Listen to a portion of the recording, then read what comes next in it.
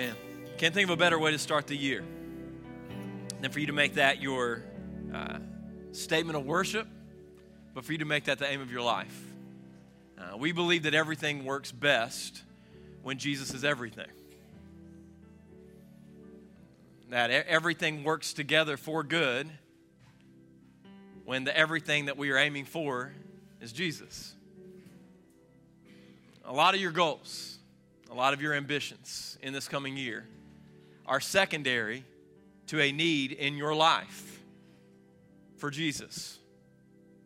It's why even in the pinnacle of his ministry, Jesus' cousin John is quoted in John chapter 3, verse 30 as saying, "He must increase and I must decrease." Many of our goals, many of our ambitions are about us increasing this year.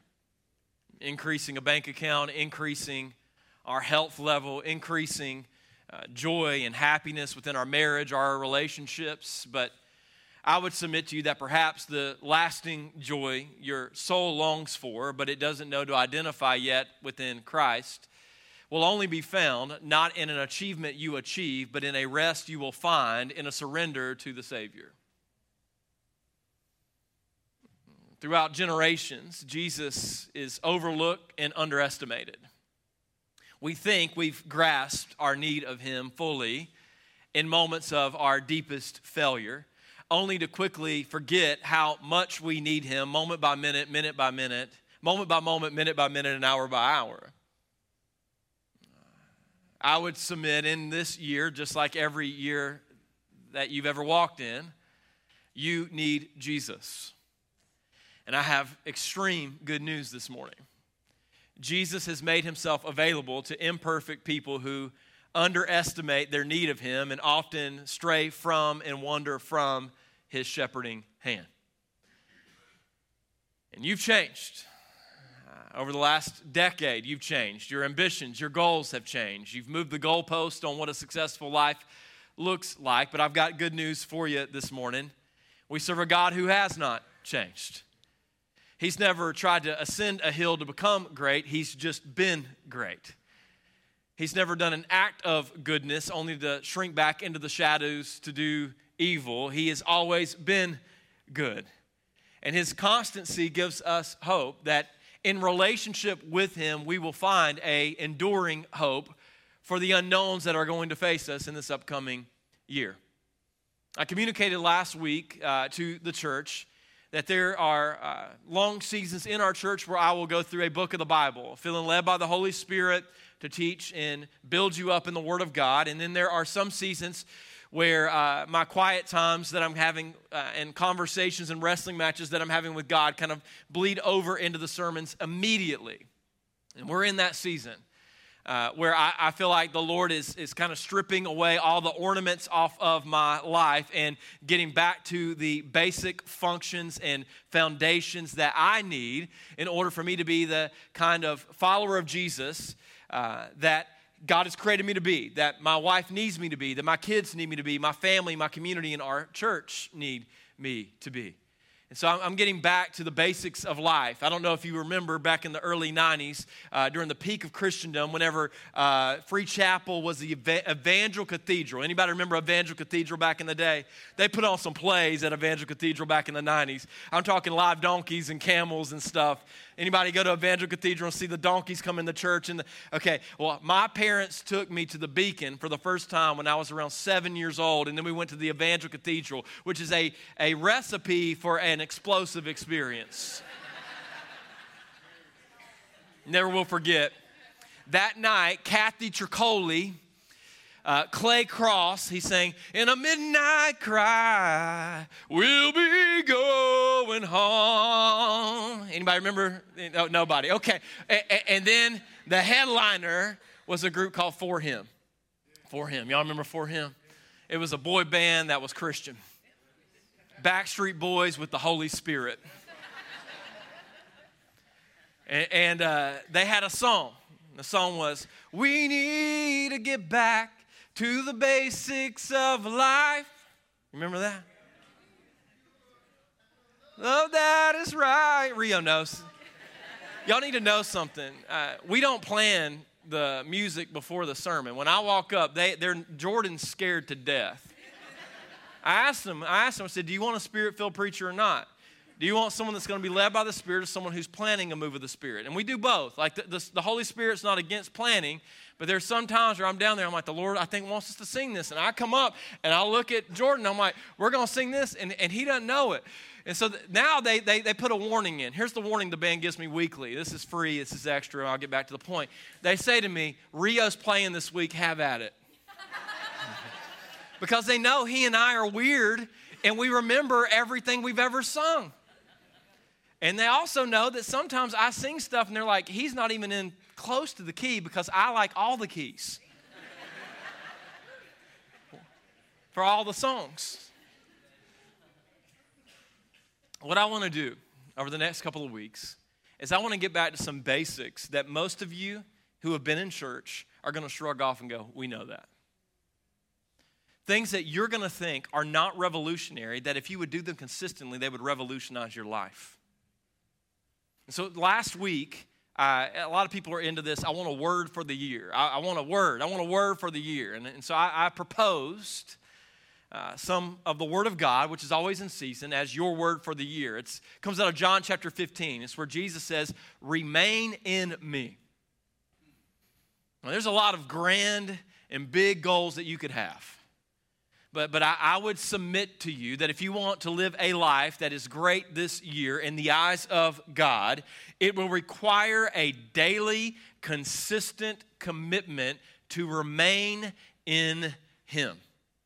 The Christian life is not an exhibition of what you can do for God. In fact, the problems we get into in our Christian pursuits are you taking up your flesh and trying to do something for God. The Christian life is only possible and is only lived when you do so by remaining in Him. It's not what can you do for God, but what can God do in and through you. You see, the Christian's aim, the Christian's life is a daily exhibition of Christ in you, the hope of glory. And for you and I, if we want to live a life that's great in the eyes of God in this upcoming year, we're going to have to get familiar with a life of dependency. I like to remind people of that in election years because we love to live, and I do too, in a country that is independent. I believe that democracy is the best government system, that humanity, apart from God being king and ruler, literally reigning on earth over us, that we will ever come up with. So let me be very clear about those things. But if you are a follower of Jesus, you belong to a kingdom before you belong to a country. You serve a king before you vote for a president. And at the end of the day, while we elect our government officials, we have a king who is not elected, who is reigning, ruling, and returning, who reigns over our hearts. And the reason I bring these kinds of things up in these years is it is very easy in our American context to say, I'm independent from everything. And I want to remind you that if you're independent from everything, then you're going to be a train wreck because you've been created to be dependent on one thing. His name is Jesus, and He is the author and perfecter of your faith. And you and I, if we are to live a life that glorifies God, must live in daily dependency upon Him.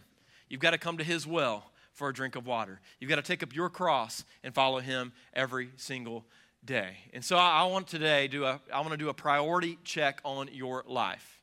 Because believe it or not, there are some things that you are deeming as of essential importance right now, that if you would take a biblical review of them, they are of secondary importance at best.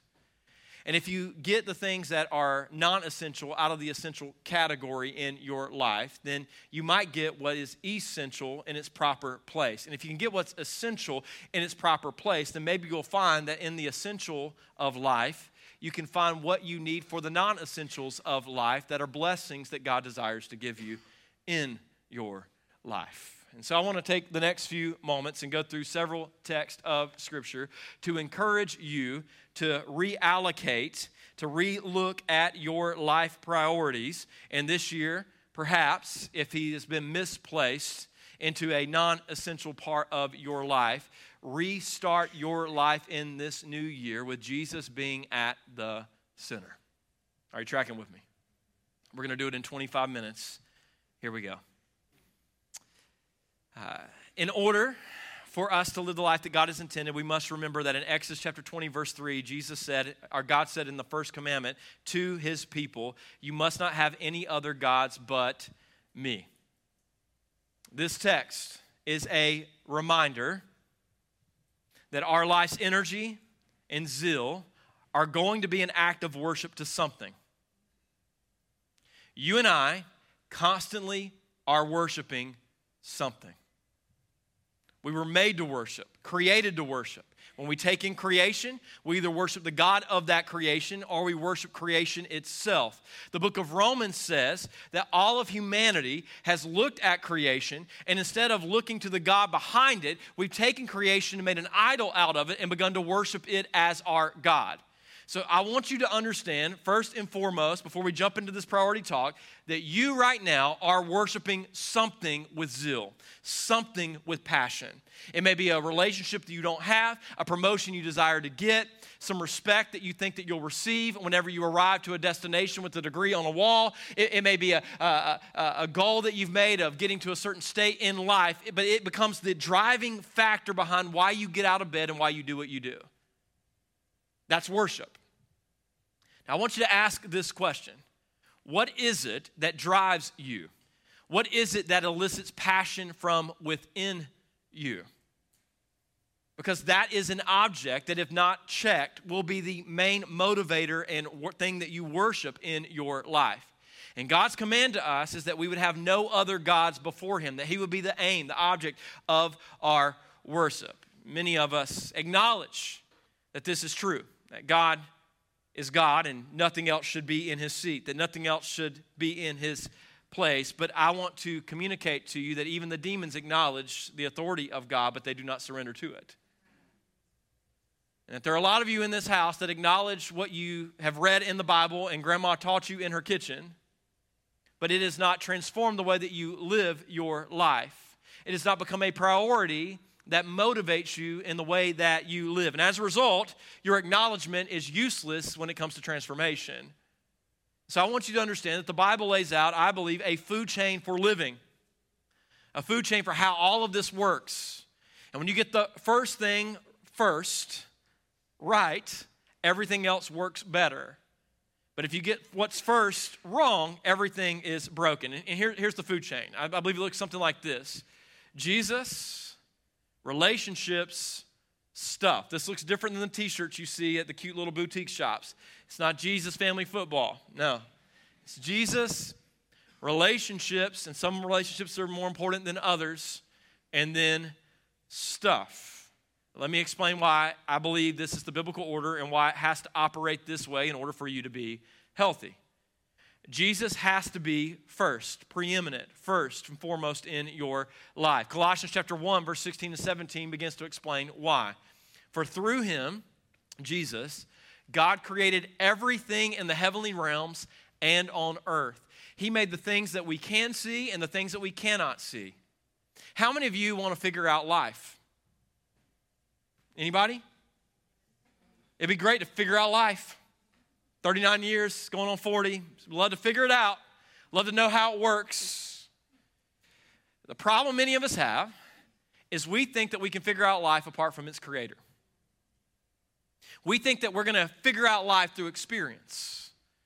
We're going to figure out life by climbing bigger mountains and higher hills and achieving greater things than we've ever achieved before. And in doing so, we'll figure out life. Well, there's a problem. If that endeavor and that journey is something that you set out on without the creator of life, then all you're going to get is more confused with life. You're going to find yourself in the seat of a guy like Solomon, who did everything that you could do in life. He achieved the greatest achievements. He built the biggest buildings. He threw the biggest parties. He had the greatest feast. Everyone talked about how great and grand and wise Solomon was. He had everything that you could ever want in this world, and he ends up writing the book of Ecclesiastes for us about the meaningless of life, because whenever you get everything in this life apart from the creator that made this life, then life just still, even when you have everything, won't make sense.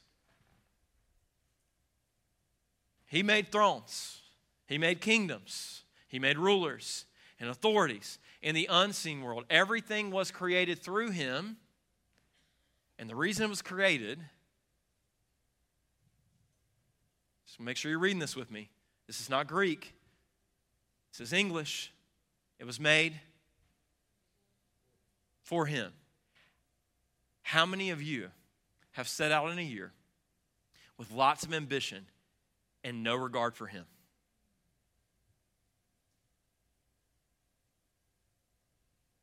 And you thought it was going to go great because this was your year.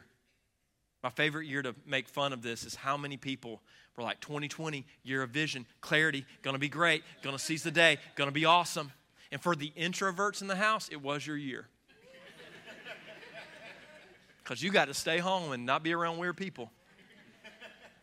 But for most of the people, the extroverts that were pounding their chest about how much they were going to do, about how many great things that were going to happen, they went about that year shell-shocked because they didn't know the future. It was made for him. Let me just expand upon the idea. Your suffering that you're going through and you're enduring and you think it's meaningless and wasting and God's just not present and you're dealing with silence, let me explain what that space is for. It's for him. Because God's in that space. God's in that silence. God's in those tears. God's in that pain. He's not absent from it. He's using it for a peculiar glory that you may not understand fully and completely right now, but I believe that there's not a moment of the human experience that's not been made to be lived in the face of God and for the glory of God and by the power of God be something that you raise on the last day as a peculiar glory to the name of God at the heavenly feast. It was for him. That job that you got, it's for him. Your marriage, it was not for you. I mean, that's the biggest problem you've got going in your marriage. You think it's about your satisfaction and happiness first. No, it was for him to receive glory. It was for him in your community so that people around you would see the glory of God at work through two broken people that shouldn't make it but are enduring and bearing fruit in their marriage in a way that's uncommon. It was for him. Those kids, that's not for you to get your significance. They're not for you to think that you've arrived. They're not for you to say that we made a generation. No, they're for him. Your paycheck. This is where it gets uncomfortable in church because the preacher just said money. It's not for you. It's for him. Your legacy. It's not for you. It's for him. You see, we get messed up in life when we begin to think that it's for us at any level. It's not for you. It's not for me. It's always been for him. He made all things. He holds them together. He existed before anything else, and he holds all creation together. So many of you feel like you're coming unglued. And if you feel like you're coming unglued, the question would be, in Colossians is, are you submitting whatever it is, good, bad, broken, whole, whatever you think it is, are you submitting it to God who holds it together? You may not be able to hold it together, but he made it. And when you give it to him, he has the ability to hold together what you don't know how to keep together. I mean, I've seen this happen time and again in my life. I've seen people that have gone and done things that they never thought they would do and found themselves in positions that they never wanted to be. And then they surrender their life to God, and God does something that seemed to be improbable, impossible with their life whenever they came to him. Jesus has to be first because he holds it all together. He makes it work. So if your life isn't working, then you should begin to focus more on what holds your life together and makes it work, namely Jesus. In John chapter 15, where I talked about last week, verses 4 and 5, Jesus says this, remain in me, there's the word, and I will remain in you. It's a reaffirmation of the commitment he made to us post-resurrection when he looked at his disciples and says, go therefore into all nations and baptize them and teach them to obey. And lo, I am with you always. I will never leave you. I'll never forsake you. Jesus was forsaken so that you would never be forsaken even in your sin, even in your rebellion. This is what we have in Christ Jesus. I will remain in you, for a branch cannot produce fruit if it is severed from the vine, and you cannot be fruitful unless you remain in me. Let me ask you again, how many of you this year want to live a life that at the end of it has made a difference within eternity? How many of you this year want to live a life that gives you greater confidence that should you stand before God days after this year is done, that you will have lived this last year on this earth in a way that God would get glory and honor through it? If that is your goal, the only way it will happen is if you remain in him. He goes on to say, I am the vine, you are the branches. Those who remain in me and I in them will produce much fruit. For apart from me, you can do. And the problem is most of you believe that verse is a lie. Many of you believe that there's something that you can do without abiding in God. There's something that you can achieve. And from an earthly level, yeah, you're right. You can get stuff done without God on earth, but it will not in eternity matter. And it will not in eternity last unless it's done by abiding in God. What legacy do you want? A legacy that's burnt up, that disappears, and there's nothing that comes through the other side of the fire? Or a legacy that has a crown to cast at the feet of Jesus at the end of your life because Jesus in you produced much fruit through you. When you produce much fruit, you're my true disciples. This brings great glory to my Father. Jesus must be at the center because it's from our relationship with Jesus that we go into every other interaction we have. Or, when you don't abide in Christ, when he's not at the center of your life, the only option is weariness and worry.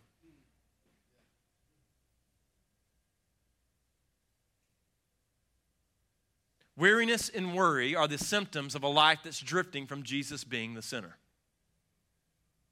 You can come to Jesus worried, but when you stand in the presence of Jesus and you dwell and you don't sleep at night, and you're crying out to God over and over again, and the Spirit of God meets you, what ends up happening is that worry is replaced with presence. It's not that everything gets fixed, it's just that your confidence that he who is with you is greater than that which you were worrying about before you came to him. So you and I, we have an option every single day. Am I going to operate from Jesus, who's my plumb line, who's providing for me the things that I need to endure, to honor, to abide, to give him glory in my day? Or am I going to wake up today and instead of denying myself and taking on my cross and following him, am I going to abide in my flesh and trying to do it by myself because I'm pretty talented, I'm pretty special, I'm a unique guy, it's like the Saturday Night Live skit with Michael Jordan, I'm good enough, I'm smart enough, and gosh darn it, people like me. And at the end of that, you'll find more insecurity, more worry, and more weariness than you've ever found in your life. And I watched the human cycle of it go over and over again. Now, some of you, here's the problem. You're really talented. So you can go for a few years before you run into a roadblock. Everything you touch, it turns to gold, and you're like, I don't really need God. And you can be deceived into thinking maybe for decades that you don't really need to be as desperate as all those other people for God who just are outwardly broken more than you are. But I want to submit to you that when you do not remain in him, what you are doing is a life, you're living a life that is meaningless and will not matter. That in the end, it will not sustain, that in the end, it will not hold fast, that in the end, it will not be something that gives God a peculiar glory because you in and of yourself are incapable of giving and living a life that glorifies God. Jesus must be the center. Now, what's the second part of the priority? If Jesus is at the center, then we operate in relationships. Relationships. The first thing God says that it's not good for to happen in creation is in Genesis. He says it's not good for man to be alone. All the singles said? Thank you. We are made for relationship. We were made to be in relationship vertically with God, but we were made for horizontal relationships with each other. There is a need in all of our life for relational intimacy in some way, in some fashion, and in some form. So much so that the entire law that God gives the people of God in the book of Exodus revolves around relationships. The first 5 commandments deal with your vertical relationship with God. The second 5 commandments deal with your horizontal relationship with each other. I don't know if you've ever thought about that, but when you read the 10 commandments, the first 5 are about you and God. No other gods before me. Do not take my name in vain. But the second, they're dealing with your neighbor. The second half, do not covet your neighbor. Don't lie against them. It's dealing with you and your neighbor. Does this make sense? Because you were made to live in relationship with each other. Jesus was asked in Matthew chapter 22, what's the most important part of the law? He sums it up this way in Matthew chapter 22, verse 37.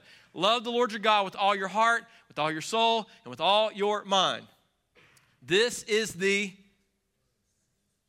because if you don't get that part right, you will be incapable of doing the second part.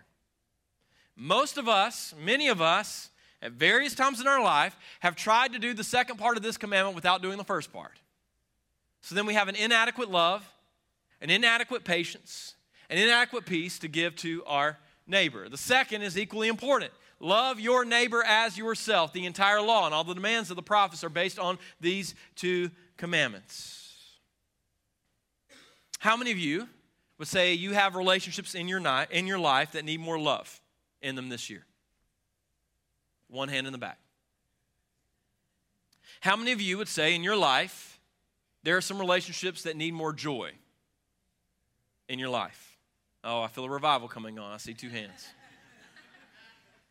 How many of you in your life have relationships that you would say need more peace this year? Okay. How many of you would say that there are relationships that you have where you need someone to give you more patience? Y'all are a bunch of Baptists. Jesus walks in the room and y'all are still seated.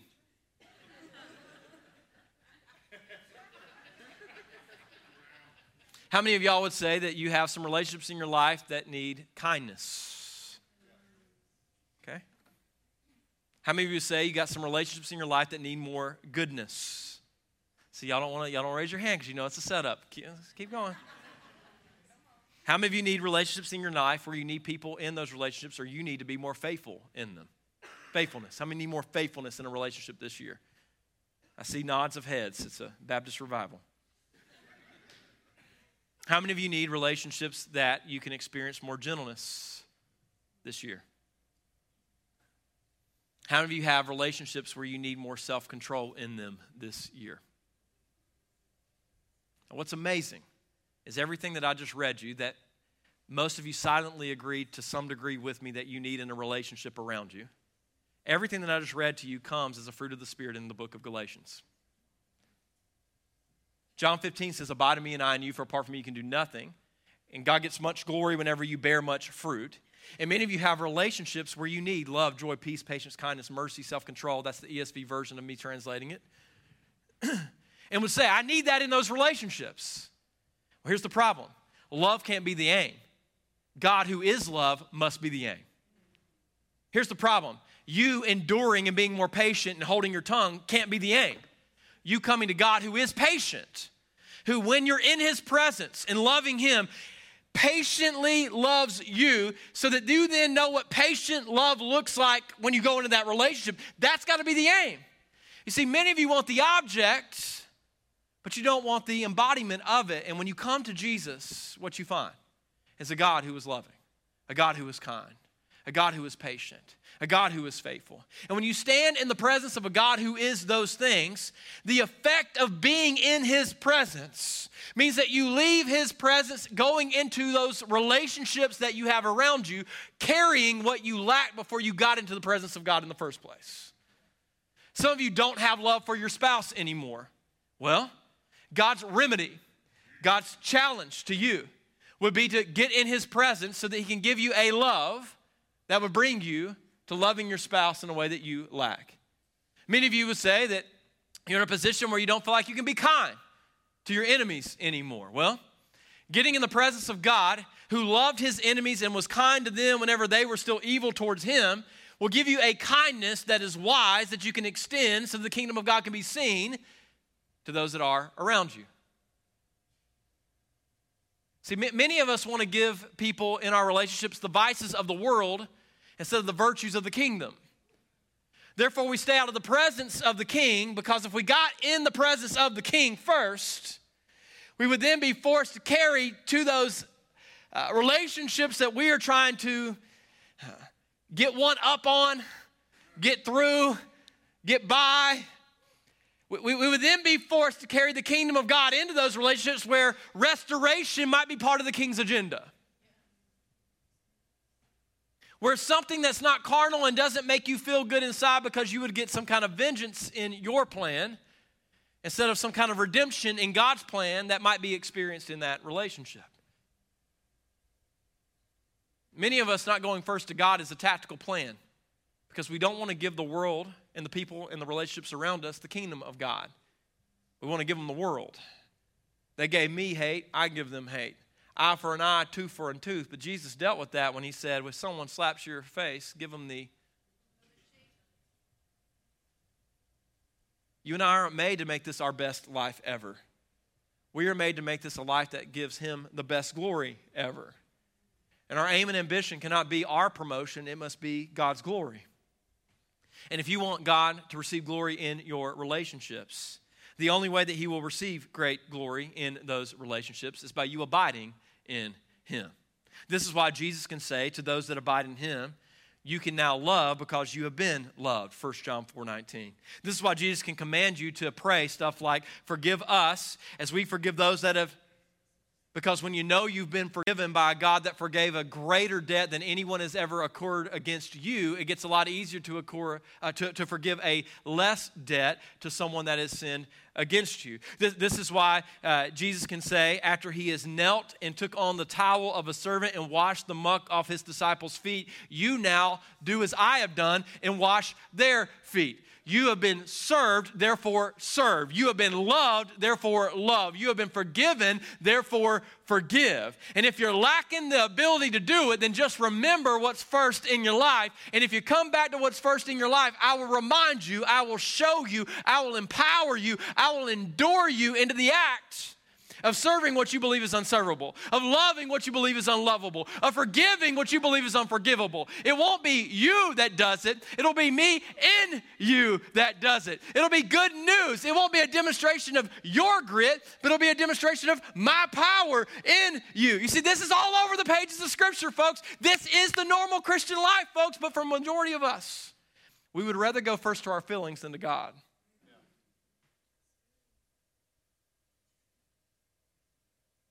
And as a result, we don't have anything to offer to the world who's looking in darkness for a light, which is why many of them drive by, never coming into the fellowship of the communion of saints, because there's a lot of people that call themselves saints that are walking around in the dark, trying to conceal what God has done in their life as if they belong in the world instead of being someone that he has set apart to belong to his kingdom. The last priority I want you to see is after Jesus, after relationships, the third thing is stuff. And it has to be in this order. It has to be in this order. Stuff, Matthew chapter 6, verse 19 and 21 is one of the first texts I ever memorized as a kid. It says this, do not store up for yourselves treasures on earth where moth and rust destroy, but store up for yourselves treasures in heaven. I never knew what that meant as a kid. It didn't make sense to me. I just thought it meant like be poor, be impoverished.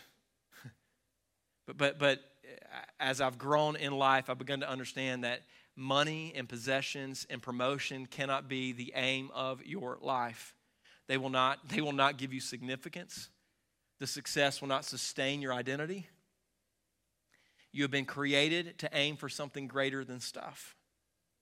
And the invitation of that text is saying, don't make your aim, don't make your life energy and passion about getting more stuff. Make it about his kingdom. Make it about his purpose. Make it about his glory. Make it about his name and his renown. In Luke chapter 12, verse 15, it says this, beware, guard against every kind of greed. Life is not measured by how much you own. How many of you this year are being given the invitation 7 days into it to not make it about the greed that was haunting every one of your resolutions that you were about to go about this year? It's about golf carts. It's about boats. These are mine. I'm just saying, if you got a golf cart and a boat and you need someone to take it off your hands, I'm your huckleberry. It's not about how much you own. Luke 12:15. 1 Timothy 6:10, last text I'll show you, it says this, for the love of money, not money, but the love of it, when you cherish it, when you value it, when you long for it, the love of money is the root of all kinds of evil. And some people craving money have wandered from the true faith, what's first, what's preeminent, what's most important, and pierced themselves with what? Trouble, trouble, trouble, trouble, trouble. Trouble been haunting me since the day I was born. Worry, worry, worry, worry, worry. Man, you don't have to know Jesus to know what it's like to live in the absence of Jesus. You can know worry without Jesus. You can know trouble without Jesus. All you got to do is put stuff in the preeminent place of your life. Now, I get this is simple, but let me just, to close, give you a few ways to identify if these are the symptoms of a misprioritized life in your life. Here's what happens when relationships matter more than God. Okay? This is how you know they matter more than God. When God's word becomes negotiable at the point that it negatively affects your relationships, so that you begin to edit the word of God because you cherish the relationship more than your relationship with God. Relationships have become a bigger priority in your life than God has. How many of you right now, and this is easiest to pick on single people, so let's do it. How many of you right now are overlooking major character flaws in other people that you're considering dating or are dating, and instead of standing on the word of God and trusting him to bring about a relationship that glorifies and honors him, you're impatiently trying to shortcut and cut corners and look past clear demarcations that should concern you about someone that will not be spiritually mature enough to be in relationship with you once you're married, and the sizzle of the romance and the wedding day is done.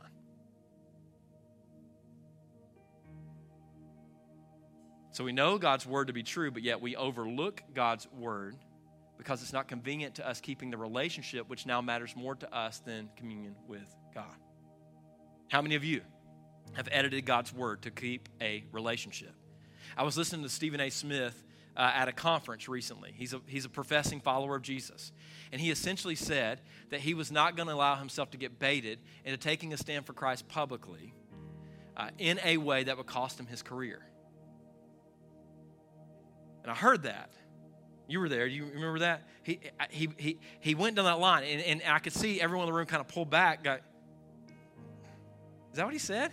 And I'm pretty sure it's what he said. Now, if he wasn't, and I'm misplacing what he's saying, then forgive me. But I think essentially what he was saying is there's a line where I'm going to conceal my faith for the promotion of my career. That's misplaced. Instead of being, whenever relationships matter more than God, instead of being a blessing to people around you, you now become a curse to them. Because as the Proverbs say, you begin to give them the kisses of flattery instead of the love of truth.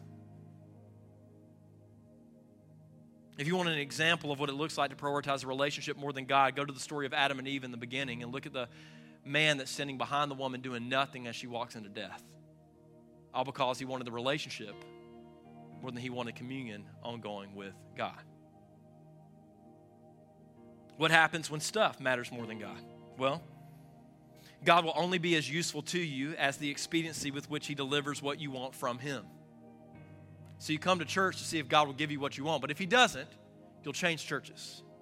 If he doesn't, you'll stop going to church. If he doesn't, you'll go to psychobabble in our community and in our society that'll give you a better life. If he doesn't, you'll find an oil for it. If he doesn't, you'll find a new goal for it. If he doesn't, then you go and find whatever will service the thing that you want that God doesn't seem to be giving you in your life. How many of you right now have a misprioritized life and you don't come to God and you don't abide in God because God's not behind your plan to get more stuff?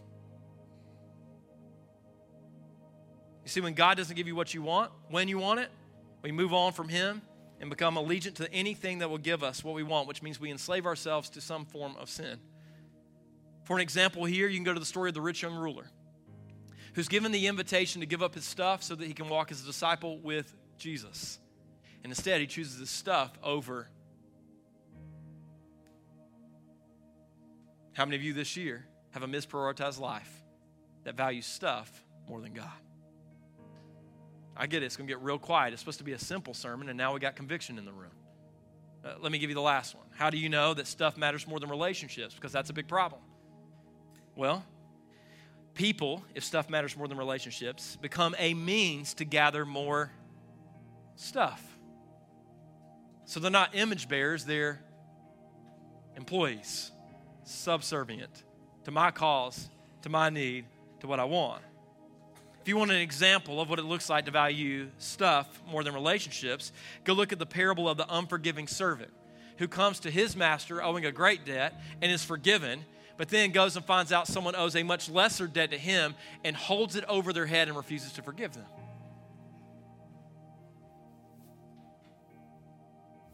Life is meant to work with you operating out of your relationship with Jesus and in him finding a love that brings you to the love of your neighbor, that brings you to a place of you being able to give kindness and peace and mercy to those that are around you at a level that is not humanly possible apart from the Spirit of God at work in you. So here's my question to you this year as you set out.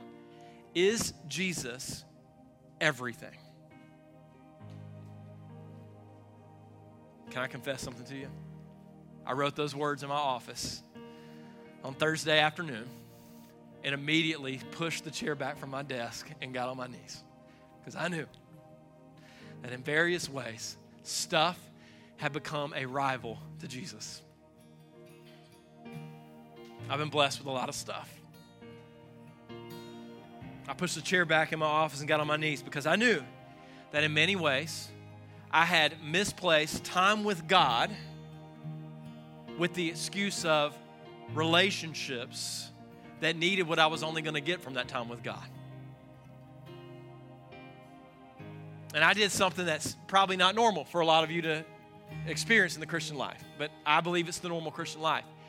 I actively repented at my desk because I knew that I was doing the very thing that I was going to come and challenge you and I today to not do. And that if I was going to lead you in what it looks like to start a year with Jesus being the center and Jesus being first, that I was going to have to lead the way by acknowledging that in many ways over 2023, Jesus was anything but first and Jesus was not at the center. And as a result of it, I was tired and weary and worried. Because in various ways, relationships have become more important than God. And in various ways, stuff have become more important than God. And sometimes stuff is more important than relationships. As a result of it, I was mistreating people because I was wanting more stuff that people had and I was wanting from them. So I don't know what your goals are this year. But if you want to live a life that's great, there's only two things that are called great in the Bible. The Great Commission and the Great Commandment. And if your aim is to live a great life, in God's eyes, it will likely be done by you taking up your cross daily and making it about his Great Commission with the attitude and spirit of the Great Commandment. So I don't know what your endeavors are, what you're planning to do this year, but I want to invite you to repentance if Jesus is anything but your everything. I want to invite you to surrender if Jesus is anything but preeminent and first in your life. And whatever it is that is rivaling your affection, I want to invite you to surrender it. I want to invite you to let go of it. I want to invite you to run from it as you run back to him. In Jesus' name, amen. Our prayer team's here. We'd love to pray with you as we start out this year. You move as the Lord leads. In Jesus' name.